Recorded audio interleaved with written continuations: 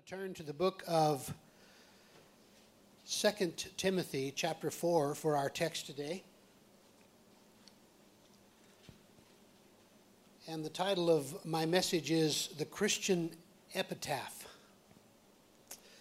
Now, I'm aware that some of you may not be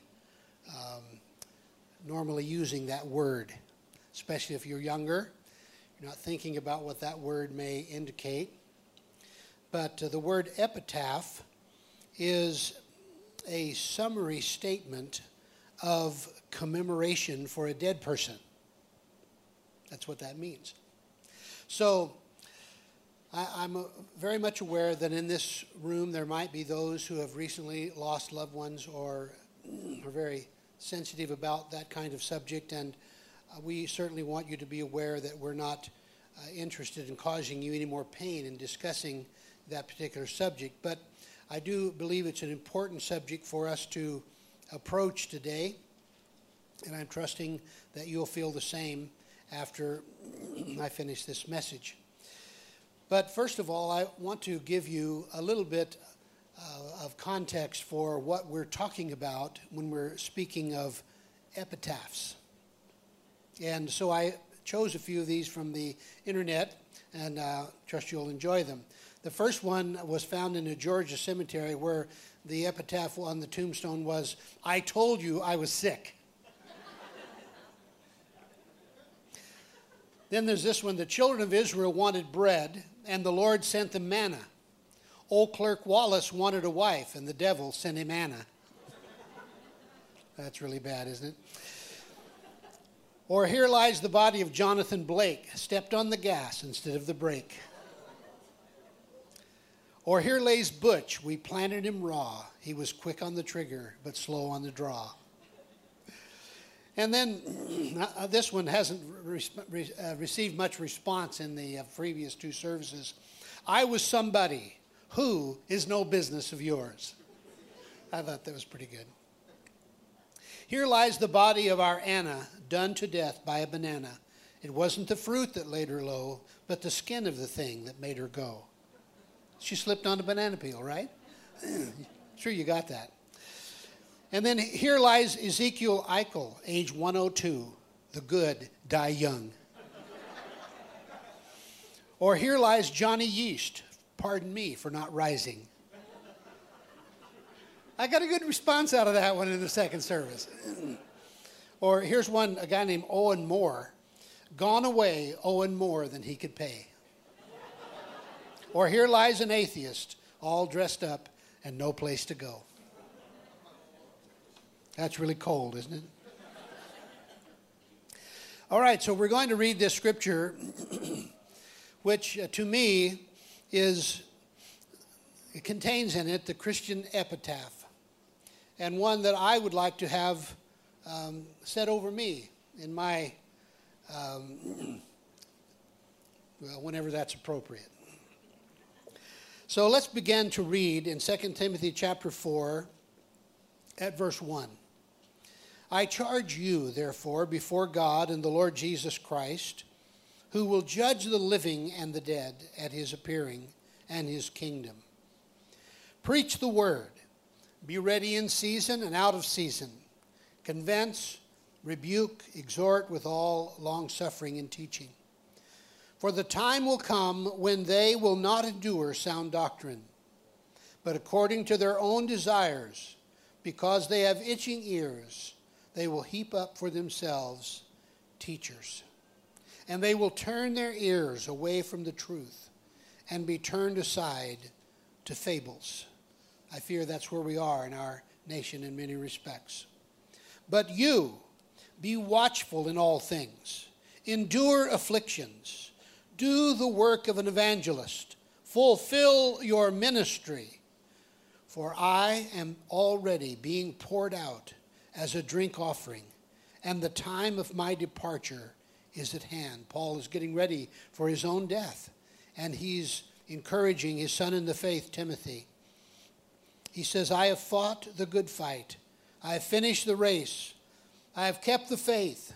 Finally, there is laid up for me the crown of righteousness, which the Lord, the righteous judge, will give to me on that day, and not to me only, but also to all who have loved his appearing.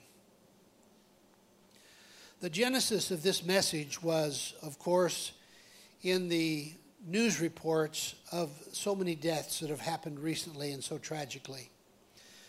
Not the least, of course, and most shockingly, is the shooting of the 9 Christians in the AME Church in South Carolina. But in this same time period and since, there have been literally hundreds and thousands of people who have died over these last 10 days or so. Some of them through war, terrorist bombings. Recently, in 3 separate nations, there were bombings and hundreds of people were killed as a result of them.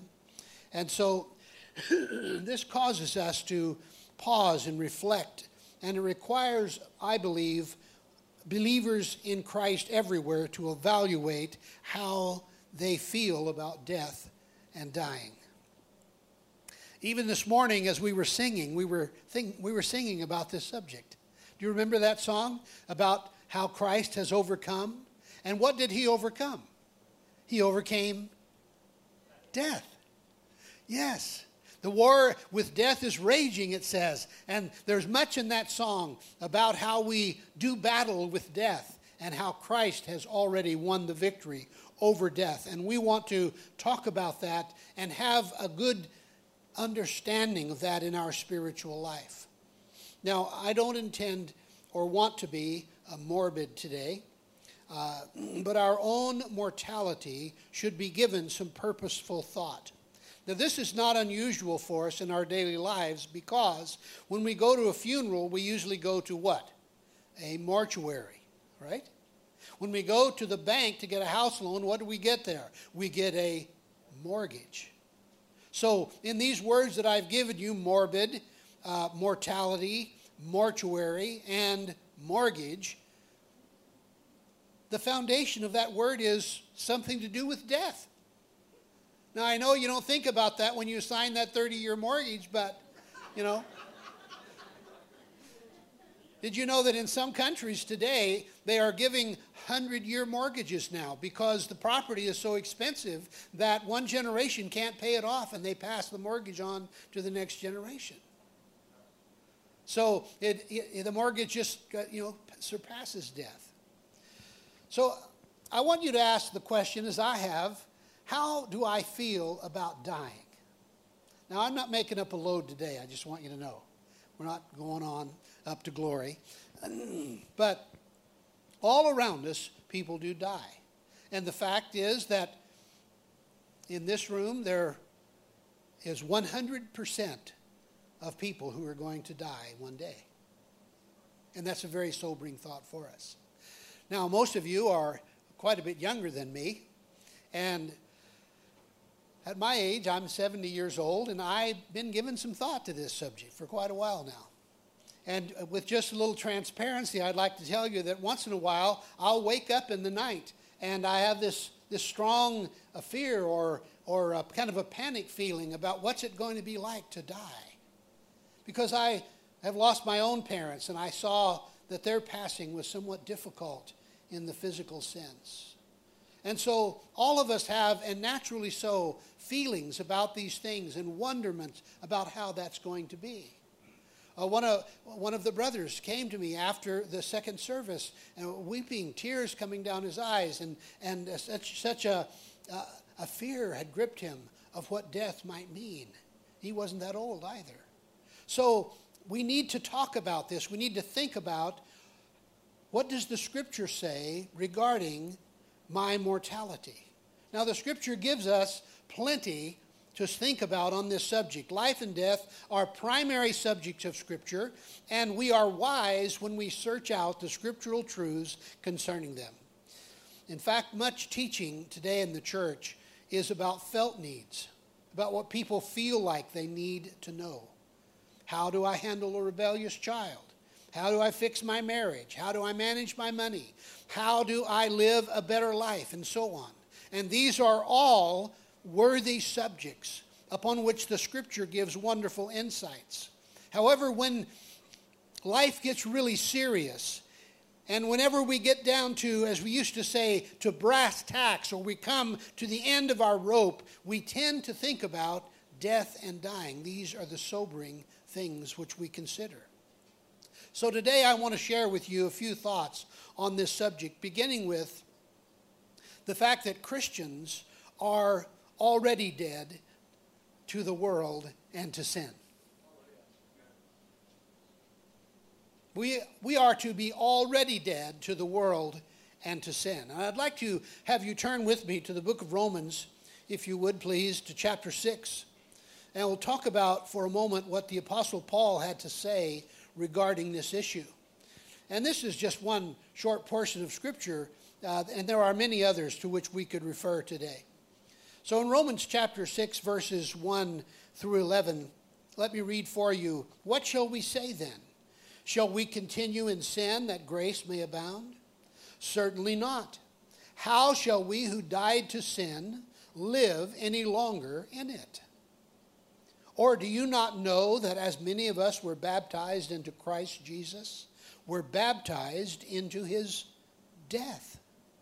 Therefore we were buried with him through baptism into death, that just as Christ was raised from the dead by the glory of the Father, even so we should walk in newness of life. And that's exactly what's been happening today in the baptismal tank, is that people have been illustrating what has happened in the spiritual realm as we came up out of the water, having been buried in it. Now we are resurrected, and it is a picture of what Christ has already done in our life. Verse 5, for if we have been united together in the likeness of his death, certainly we also shall be in the likeness of his resurrection.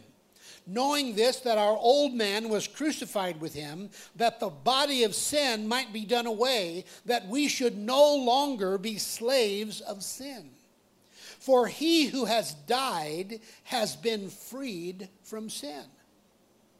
The illustration, of course, and the picture is that if you go out to the graveyard and the cemetery, you're not going to find any sinning people there. Because he that is dead is freed from sin. And so we are to consider ourselves in that same vein, as dead to the world and to sin. Verse 8, now if we died with Christ, we believe that we shall also live with him, knowing that Christ, having been raised from the dead, dies no more. Death no longer has dominion over him. For the death that he died to sin once for all. But the life that he lives to God. Likewise, you also reckon yourselves to be dead indeed to sin, but alive to God in Christ Jesus our Lord. Notice these 4 points through those scriptures. That we have died to sin, so how shall we live in it any longer? Those of you that are struggling with issues in your life, and you're reminded from day to day about the sinful behavior in which you may have been involved, you should look to this scripture and believe that you have died to sin and that you do not need to live in it any longer. And then we were baptized or plunged into his death. When we were baptized into Christ by faith, we were baptized into his death. We became identified with the death of Christ, and the death of the old man came upon us. The old man was crucified with him.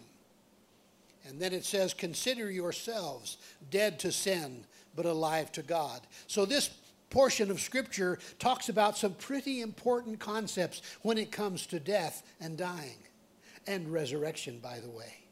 That we are to consider ourselves. Notice it says in verse 11, likewise, you also reckon yourselves or consider yourselves. So in the same way that Christ died once and he dies no more, the same is true for you.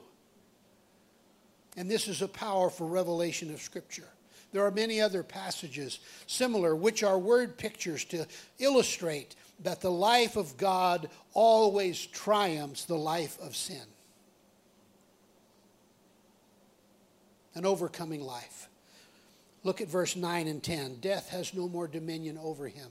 He lives to God. That's how we should consider ourselves as well. When we have come to Christ, death has no more dominion over us. We do not need to fear it or its grip because we live unto God. One of my personal favorites in Scripture on this subject is in 2 Corinthians chapter 5 and verse 1 through 4. And I want to read it for you out of the New Living Translation. And to me, this has been one of the most helpful revelations and biblical passages, and I've used it in many funeral sermons. Beginning to read at verse 1 through 5. For we know that when this earthly tent we live in is taken down, that is, when we die and leave this earthly body, we still have a house, or we will have a house in heaven, an eternal body made for us by God himself and not by human hands. We grow weary in our present bodies, and we long to put on our heavenly bodies like new clothing. For we will put on heavenly bodies. We will not be spirits without bodies. While we live in these earthly bodies, we groan and sigh. But it's not that we want to die and get rid of these bodies that clothe us. Rather, we want to put on our new bodies so that these dying bodies will be swallowed up by life. God himself has prepared us for this, and as a guarantee, he has given us the Holy Spirit. I want you to focus your attention on the latter part of verse 4. In the King James and the New King James Version, it says that mortality will be swallowed up by life.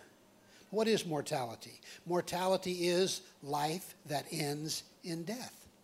All of us have mortality right here. It's a common possession among us all. And so that mortality, which we have now, in Christ is swallowed up by life. So, what's to fear? There's nothing for us to worry about because what we have now is going to become eternal life, full life, complete life, the Christ life. And then in John chapter 14, you'll find similar words where Jesus said he was going away and he would prepare a place for us, that where he is, there we may be also. So while we live here on the earth in this human or temporal body, our eternal life is hidden with Christ in God who is in heaven. He gives us the Holy Spirit as a guarantee of that. We can have confidence today that our life is hid with Christ in God, and we are able to have comfort as a result of it. So the second point is that while we are here upon the earth, we must live as citizens of heaven. Now, this is where the rub comes in. This is where it's a little difficult for us to get hold of. How can I live as though I were in heaven, even though I'm still upon the earth? Well, let's talk about it from the scripture. Philippians chapter 3. If you want to turn over there, please. Philippians chapter 3, and I'd love to read this entire chapter, but I won't do it because of the time factor today, but I'll choose some verses out of it, beginning at verse 7. But what things were gain to me, these I have counted loss for Christ.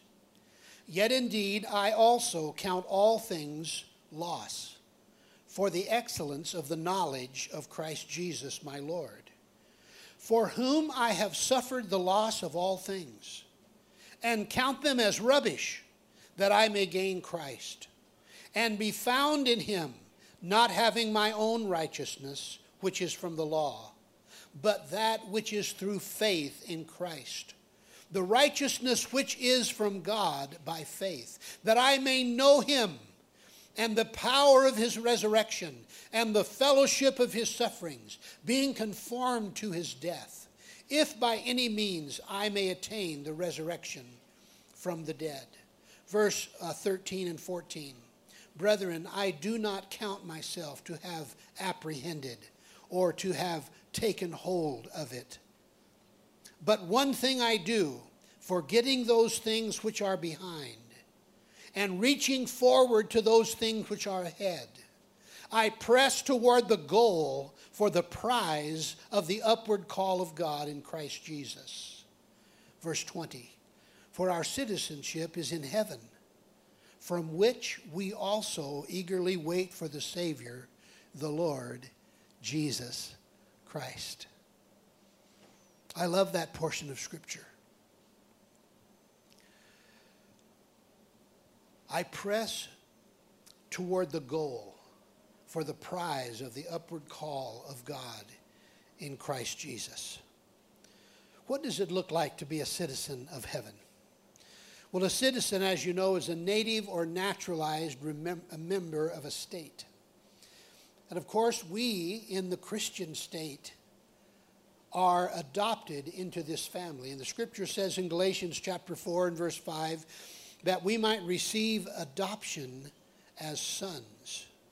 So we have taken on, or we have been given through faith in Christ, the status of citizens of heaven. Here's the great challenge for every believer. How do I live in a heavenly way while being bound to earth by my humanity? It's always that struggle, right? The conflict of our humanity and its desire for gratification, and the call of God to His will and righteous and holy living. These are the issues with which every person struggles. And if you're struggling with them this week, you're not special. You're just like the rest of us. That we all have to deal with these issues. We all have to behave as citizens of heaven while we are living here upon the earth. And answering this question for yourself will assure you of a victorious Christian life. And it will assure you the entrance into the heavenly kingdom. But you must answer this question for yourself. No one else can do it for you. So I want to give you 3 quick how-tos. These have been helpful to me. I believe they will be helpful to you if you make them a part of your life. The first one is to live like Christ lived upon the earth. We are known as Christians, little Christs. So we should live as Christ lived upon the earth. And you say to me, well, that's easy for you to say. But it's also possible for us to do. Otherwise, God would not have given us the direct command. And in the book of John chapter 8 and verse 29, here's how Jesus did it. He said, I always do the will of my Father which is in heaven. So we get up every day with the idea that we are going to do exactly as if Jesus were to do it if he was here. And he actually is, because he lives within you by the Holy Spirit. So I think it's a good idea, if you're struggling with these things, to put this scripture, John 8:29, I always do the will of my Father. You put that on your bathroom mirror, and every morning when you brush your teeth, you make the decision that whatever you do today, you're going to do like Jesus would do it. It's not just a saying. It's a principle by which we accomplish heaven's citizenship upon the earth. Secondly, we need to live in the power of the Holy Spirit. How do we live in the power of the Holy Spirit? Acts 1:8 says that we shall receive power when the Holy Spirit has come upon us, and we would be witnesses for him in Jerusalem, Judea, Samaria, uttermost parts of the earth. Living in the power of the Holy Spirit is the normal status for a Christian. It's not something that only the most spiritual ones of us do. We are each one given the ability and the expectation to be able to live in the power of the Holy Spirit as we go about our daily lives and interact with people upon this earth. Both of those are possible. And the third one is live by the principles of God's Word. You said, boy, you've just said three hard things. Live like Christ lived upon the earth, live by the power of the Holy Spirit, and then live by the principles of God's Word. But if you stay in the Scripture, you will find out what those principles are, and you will understand how those things are done rather easily. Hebrews chapter 4, verse 12 is my life scripture. It's become that in the last number of years, and it is such a powerful verse that I use it in almost every conversation I have with folks I'm trying to disciple or help to grow in Christ. And it is this: the Word of God is alive and powerful, sharper than any two-edged sword. It goes to the dividing of the soul and the spirit, and to the joints and marrow of the bone, and is a discerner of the thoughts and intents of the heart. I'd like to unpack that with you for just a moment, because some of you may not realize that when you read the Bible, these are the benefits that you get. It's not just that we need to know about the Bible intellectually. We need to have the Bible in our spirit man, because the Bible is alive and powerful, which means it will interact with your own very life and have a transformative effect upon you if you will adopt and live by its principles. Notice it says it is sharper than any sword. It's more sharp than any sword you've ever seen. It goes so far as to divide between the soul and the spirit. We don't know how to do that, do we? We don't know exactly where the soul leaves off and where the spirit begins. But the Word of God has the ability to differentiate that which is soulish and that which is spirit. And the Word of God speaks to those two aspects of your life. But not only that, it says that the Word of God also goes to the joints and the marrow of the bone. What do you find in the marrow of the bone? Some of you medical people, what comes from the marrow? Red blood cells. And the Scripture says the life is in the blood. If you stop producing red blood cells today, your life will soon be over. So the Bible has the ability to go to the very core of our being, where the fountain of life begins. That in the very marrow of our bone, where our red blood cells are formed, the Word of God has the ability and the power to go there and be a part of your very life force. That's why the Bible is important. But it also does one more thing. The Bible goes to discern between the thoughts and the motive of your heart. So it will help you have the kind of motives that you need in your life to live for Christ and be filled with the Holy Spirit. This is how it's done. These are the 3 easy steps to the Christian life, if you will. This is how not to be afraid of the future and of death, which will come to all of us. So the final thing I'd like to say to you today is this.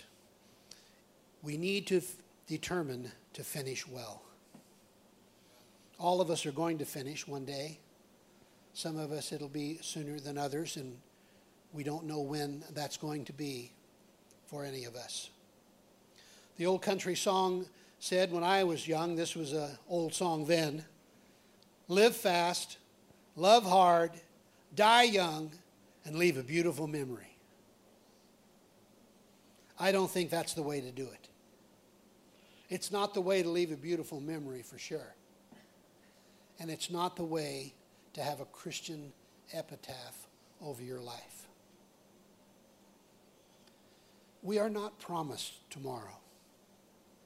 The people in that church in South Carolina, they sat down for a Bible study with a strange boy, and some of them did not go home to their beds that night. They went to their home in heaven. How do we understand that? I'm trying to help you today to realize that none of us have the promise of tomorrow. We only have today. Hebrews 3:12, exhort one another while it is called today. Verse 15, today if you hear his voice. Hebrews 4:7, today if you hear his voice. You know why the scripture repeats itself? It's not because God stuttered. It's because he wanted you to get the import of that message. Verse 9 and 10 of Hebrews 4, there remains a rest for the people of God. He who has entered into his rest has ceased from his own labors or works as God did from his. So when we receive Christ by faith, we enter into his rest. And that's where we all ought to live our lives. In a position of composure and rest and restoration. How do we do it? Live for today. Today is the key. Live for God today. The past is gone. Christ has put it under his own blood. You cannot change or relive your past, but you can put it under God's grace. You can receive God's grace for your life. The future, it's not here yet, so you have no control over it. Do not try to live in the future, because Christ has the future well in hand. Trust him. When I was young, I was taught this axiom, kind of tongue-in-cheek. Be ready to preach, pray, testify, or die in 5 minutes' notice. I think it's a good axiom. It's a good philosophy. And it comes from the text of our verse today. I have fought the good fight. I have finished the race. I have kept the faith. Henceforth there is laid up for me a crown of righteousness, which the Lord, the righteous judge, will give me on that day. But not only to me, to all who love his appearing. So today, let's let that be the Christian epitaph over our life. That I have fought the good fight, I have finished the course, and I have kept the faith.